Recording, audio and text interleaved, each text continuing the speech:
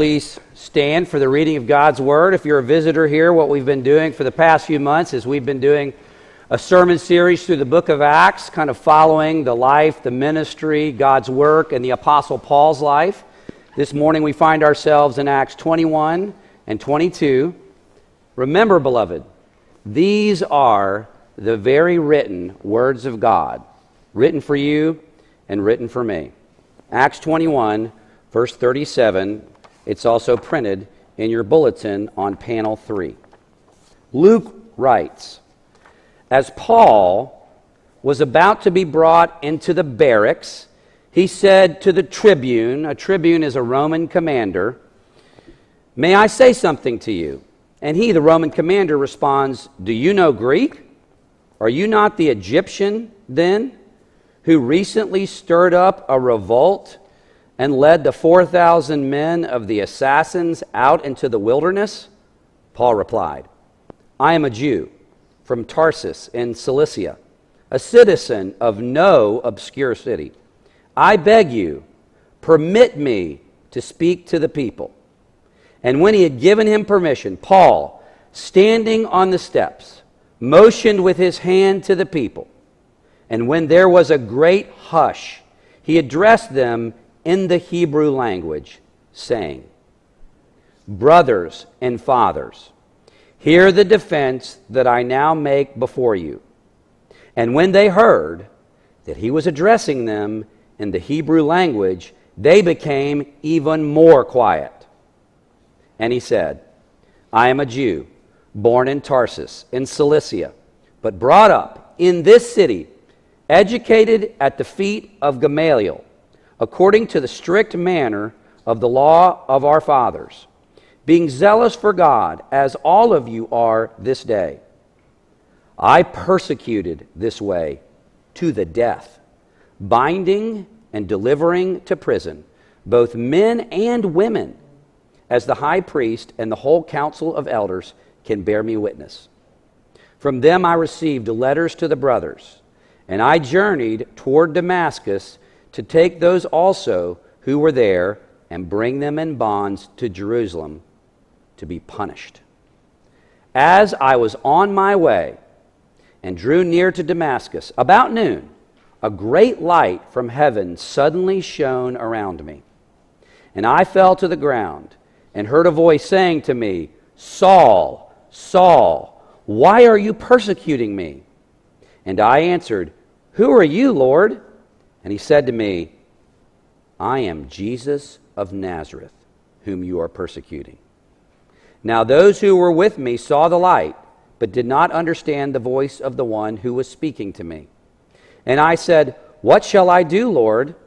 And the Lord said to me, "Rise and go into Damascus, and there you will be told all that is appointed for you to do."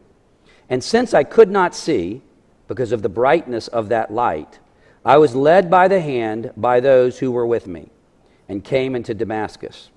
And one, Ananias, a devout man according to the law, well spoken of by all the Jews who lived there, came to me. And standing by me, he said to me, "Brother Saul, receive your sight." And at that very hour I received my sight and saw him.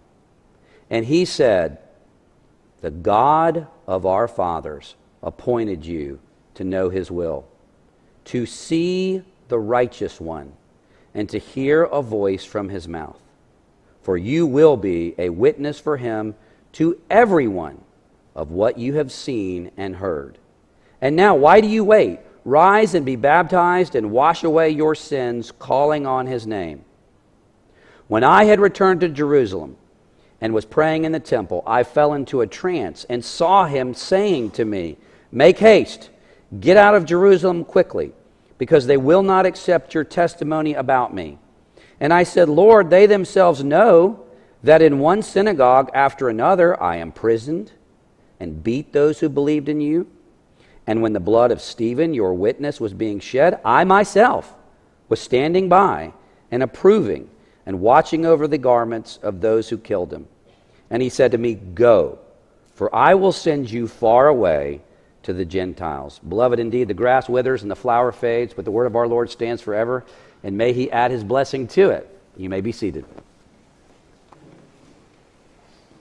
Well, this past week I was reading the news, and there was a headline that caught my attention that read, quote, "Terrifying video shows pilots flying through Hurricane Ida reaching the eye of the storm." And some of you might know I'm a white-knuckle flyer, to say the least, so of course I had to watch, okay? 40 seconds of extreme turbulence before the plane finally punched through the eye wall. I felt that I had been flying on that plane when I watched this video. To me, it looked like the plane was about to come apart. And the article was quoted Paul Flaherty, who's the NOAA flight director and a top meteorologist. Paul says, "We train our hurricane hunters to be quick thinkers and to be able to adapt to rapidly changing situations. Still, there are reasons why most people would not purposely fly a plane through a hurricane eye wall, and we should never lose sight of that." I promise you, I'll never lose sight of that, ever. That would be an understatement. So you watch this video. 40 seconds of white-knuckle flying, okay? You can't believe human beings would do this. These are hurricane hunters. They fly these special planes right into the teeth of a hurricane to get the wind bearing and the wind speeds and all those kinds of things. They provide precious data, so you're flying along with them. 40 seconds, extreme turbulence, and then all of a sudden they punch through, and they are actually in the eye wall of Hurricane Ida, which was very compact, I think about 17 miles, and it goes from total chaos to peace and calm and sunlight and beauty. And you see this perfectly circular eye wall all around them, and it's mesmerizing. It's amazing. And if I was on the plane, I would say, can we stay here? Can we just stay where we are, okay, until this thing takes us ashore near a landing strip? But of course that can't happen. Now what's interesting is when they went into the storm, they get into the storm gradually. But once you get into the eye wall, you fly directly into the eye wall on the other side, and you go from total peace to total chaos. I cannot imagine the men and women who have the courage to do this. It's hard to believe that anyone would willingly fly into a storm like that. And I think it's a good analogy for what we have going on in our passage today. As the Apostle Paul willingly flew into the eye of a storm. The Apostle Paul willingly traveled into a city that he knew was extremely hostile to him. The Holy Spirit had indicated to Paul and to others that if he went into Jerusalem, that trouble and danger and prison awaited him, and he went in anyway. Incredible courage. Well, today we're going to look at what happened to Paul when he flew into the eye of that storm. It's a fascinating account. And to really appreciate it, okay, I'd like to read from the greater context. And so if you have your Bibles, there are Bibles in the pew racks in front of you. You could actually get out your phone if you want to read the Bible from your phone. I won't think you're looking at Instagram or anything like that. But it's good to follow along. Acts 21, verses 27 through 36 is the context of our passage. And to appreciate what's going on, you have to be familiar with the greater context. Okay, while you're turning there in your Bible, Acts 21, verses 27 through 36, or you're looking at your phone or whatever device that you have, or you're just going to listen along. If you remember the context, Paul has traveled to Jerusalem. He's there to bring a gift to the impoverished saints in Jerusalem. Okay, James, the brother of our Lord, tells Paul, you need to take a vow and participate in this vow. Okay, so Paul is in the temple. He's participating in this vow. Okay, our text picks up Acts 21, verse 27. Luke writes, when the 7 days were almost completed, okay, this is the vow that Paul has voluntarily participated in. When the 7 days were almost completed, the Jews from Asia, just that little note from Luke. is incredibly encouraging. Okay? If there were any Jews that would recognize Paul in Jerusalem, of course it would be the Jews from Asia. Paul had spent 3 years in Asia at the church at Ephesus. So if anyone was going to recognize him here, it would be Jews from Asia. Just another mark of its historicity and truth, and what a historian Luke was. When the 7 days were almost completed, the Jews from Asia, seeing Paul in the temple, they stirred up the whole crowd and they laid hands on him, in other words, to arrest him, crying out, "Men of Israel, help! This is the man who is teaching everyone, everywhere, against the people and the law and this place." Now, as we saw last week, that's not true. That was a misrepresentation of what Paul was preaching and teaching in the Gentile lands. Paul was telling the Gentiles in his missionary journeys that they didn't have to live like Jews. Paul was telling the Gentiles they didn't have to circumcise their children. Paul was not telling the Jews in those areas to forsake the laws of Moses. Paul didn't do that, but there was a very well-developed misinformation campaign being waged against Paul. Okay, but that's Paul's reputation. He is undermining our people in these other areas. Moreover, Luke records, he even brought Greeks. Okay, that's what these Jews are saying against Paul. Moreover, he even brought Greeks into the temple and has defiled this holy place. For they had previously seen Trophimus, the Ephesian, with him in the city, and they supposed that Paul had brought Trophimus into the temple, which Paul did not do. And so people were falsely accusing Paul of telling Jews to forsake the laws of Moses. They falsely accused Paul of bringing a Gentile into the sacred area of the temple reserved for Jews. Neither of those things was true. Look at verse 30.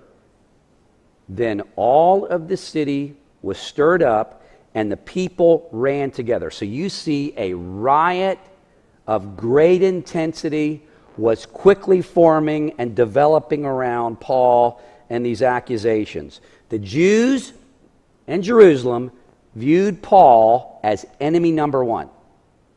Paul was undermining their culture, their history, their people, and he was taking their religion and desecrating it by taking it to the Gentiles all over the Roman Empire. This man needed to die.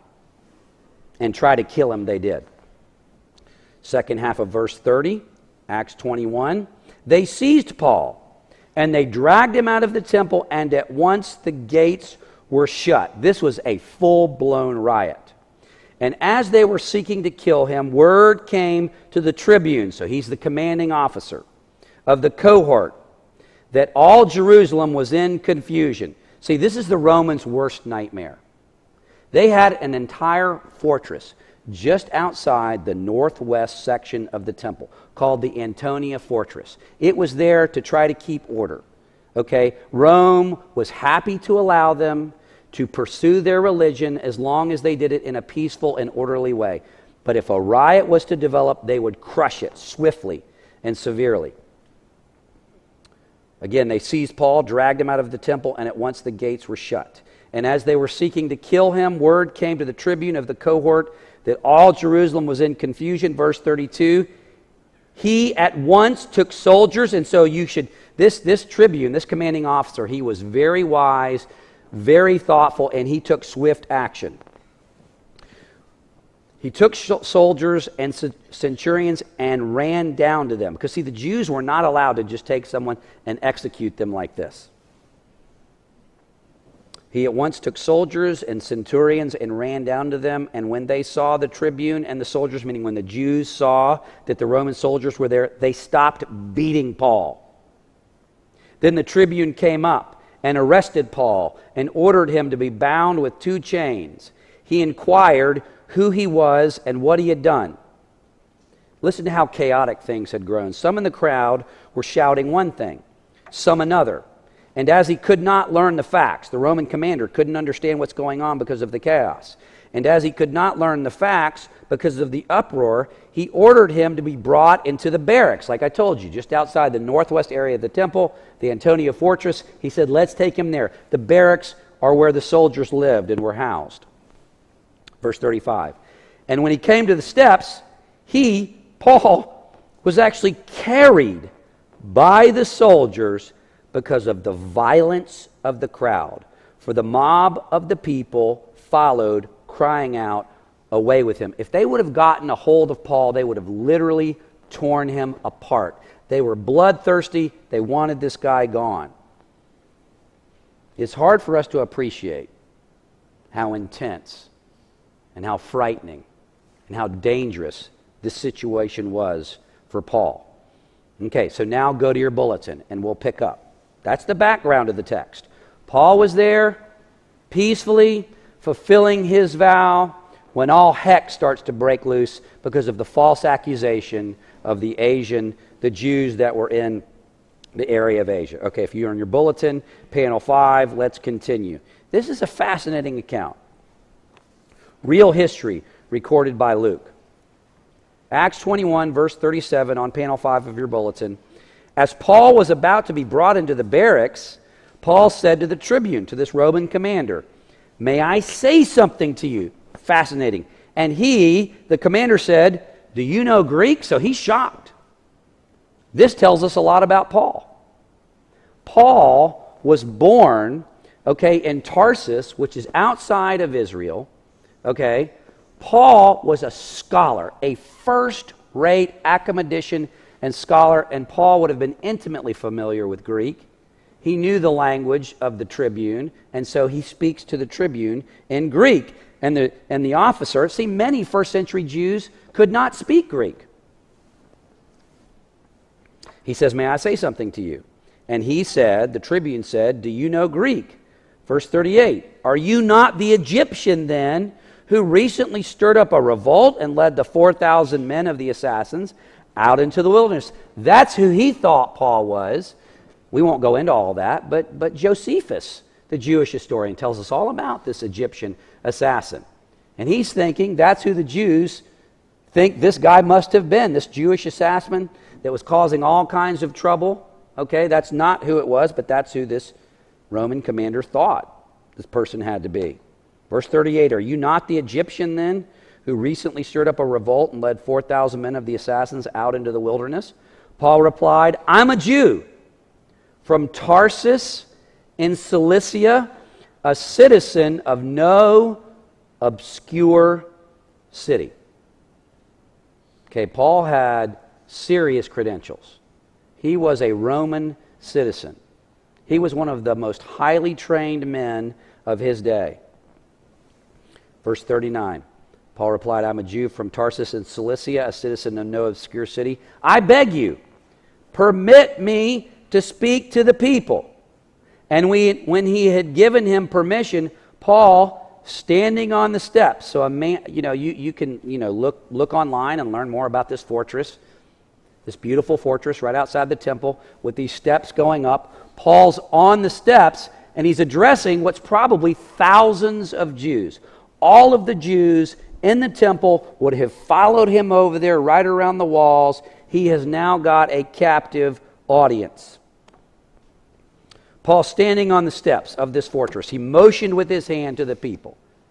And when there was a great hush, now imagine this in your mind's eye. This is very dramatic. When there was a great hush, he addressed them in the Hebrew language, saying, "Brothers and fathers, hear the defense that I now make before you." Why did the Roman soldiers give him this forum?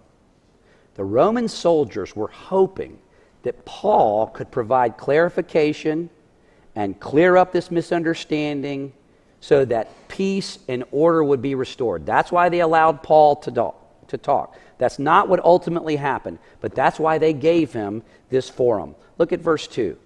So interesting. And when they, his brothers and sisters in Judaism, when they heard that he was addressing them in the Hebrew language, they became even more quiet.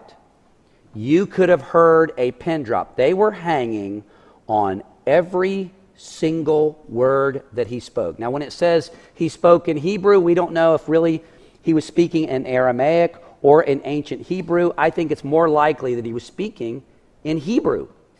And that's why people even got more quiet. They are listening in. Verse 3, he said, I am a Jew, born in Tarsus in Cilicia, but brought up in this city, educated at the feet of Gamaliel, who was one of the most respected Pharisees of all time. Educated at the feet of Gamaliel, according to the strict manner of the law of our fathers, being zealous for God, as all of you are this day. I persecuted this way to the death, binding and delivering to prison both men and women. As the high priest and the whole council of the elders, they can bear me witness. From them I received letters, extradition papers, to the brothers. And I journeyed toward Damascus to take those also who were there and bring them in bonds, meaning bring them in chains, to Jerusalem to be punished. As I was on my way and drew near to Damascus, about noon, a great light from heaven suddenly shone around me. I fell to the ground and heard a voice saying to me, Saul, Saul, that's Paul's Hebrew name. Saul, Saul, why are you persecuting me? And I answered, Who are you, Lord? And he said to me, I am Jesus of Nazareth, whom you are persecuting. Now those who were with me saw the light, but they did not understand the voice of the one who was speaking to me. And I said, What shall I do, Lord? And the Lord said to me, Rise and go into Damascus, and there you will be told all that is appointed for you to do. And since I could not see, because of the brightness of that light, I was led by the hand by those who were with me, and came into Damascus. And one Ananias, a devout man, according to the law, well spoken of by all the Jews who lived there. See, Paul is rooting this in history. The Jews in Jerusalem most likely would have been aware by reputation of Ananias. Paul is saying, if you have any doubt about the story or my credentials, ask the Pharisees, ask the high priests, go to Ananias. And one Ananias, a devout man according to the law, well spoken of by all the Jews who lived there, came to me, standing by me, said to me, Brother Saul, notice he calls him a brother, Brother Saul, receive your sight. And at that very hour I received my sight and saw him.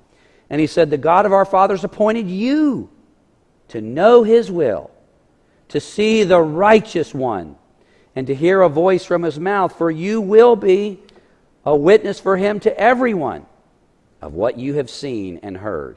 And now, why do you wait? Rise and be baptized and wash away your sins, calling on his name. Verse 17, when I had returned to Jerusalem and was praying in the temple, I fell into a trance and saw him saying to me, Make haste and get out of Jerusalem quickly, because they will not accept your testimony about me. And I said, Lord, they themselves know. They know that in one synagogue after another I imprisoned and beat those who believed in you. In other words, they'll believe me when they hear my testimony, because they know who I used to be. Verse 20, and when the blood of Stephen, your witness, was being shed, I was there. I myself was standing by and approving and watching over the garments of those who killed him. And he, Jesus, said to me, Go, for I will send you far away to the Gentiles. Friends, why did Paul give this kind of testimony here? The charges against him were very specific.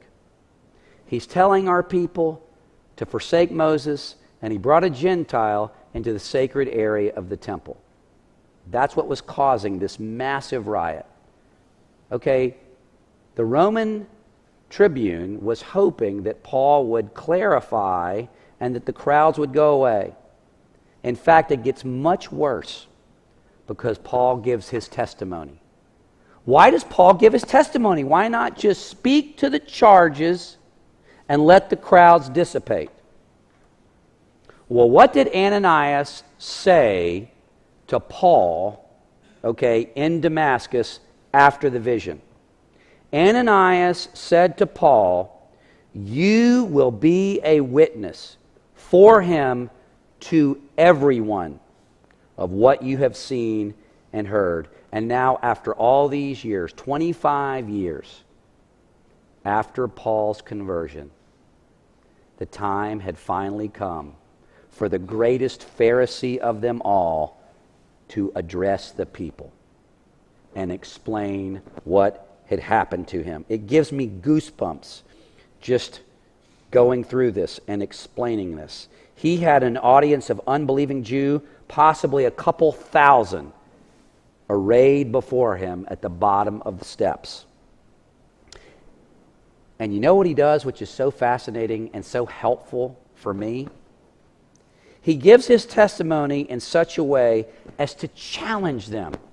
He gives his testimony in such a way so that they would have to grapple with his existence as a Christian. He wanted them to deal with the fact that he, of all people, Saul of Tarsus, was now a disciple of Jesus Christ. He wanted them to have to explain how this was true. Paul's existence as a disciple of Jesus Christ in the heart of Jerusalem was a very inconvenient truth for them. For many years, Jesus had led him away. They're not going to listen to you. It's not a good time for you to be here. Go to Gentile lands. Bear witness to me there. But now the time had come for Paul himself to be there and give a witness. Among other things, he reminds them. In other words, he can't just be written off. This can't be just explained away. Paul says, I was a Pharisee. And I wasn't just an average Pharisee. I was a Pharisee of Pharisees. I was trained under none other than Gamaliel, who had an incredible reputation. He was as strict in terms of observing the law as anyone. So zealous that he persecuted and killed Christians. So zealous that he not only had men arrested, he had women arrested. He was so zealous. He tells them, this is all a matter of public record. If you don't believe me, go talk to the high priest, go talk to the Pharisees. His entire life had been devoted to the religion of the Hebrews. He was a rising star of the Pharisees, and then all of a sudden he does a total 180. He goes from suppressing Christianity and hunting Christians down to spreading Christianity. I'll tell you this. That testimony on that day would have been the most challenging and powerful thing those Jews had ever heard in their entire life. Paul's point in giving the speech the way that he did was to make them think and deal with his existence as a Christian.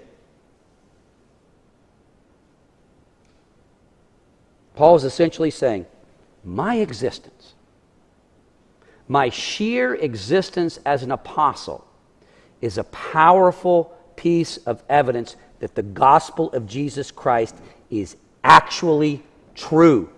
It's true. It's real. I saw it. I experienced it. I heard from him. He changed my life. I'm willing to die for it. There is no other explanation for my presence here with you this morning. I mean, that's powerful, friends. That's not only powerful then, that is powerful today. That is challenging today. I mean, how could he, of all people, go from hating Jesus to loving him and serving him? How could he go from torturing Christians to risking his life to protect them? He tells them the Lord Jesus Christ appeared to me, made himself known to me, commissioned me. The gospel's true. I wouldn't be here otherwise. In all my years of pastoral ministry, I think the conversion of the Apostle Paul is one of the most profoundly powerful pieces of evidence that the gospel of Jesus Christ is actually true.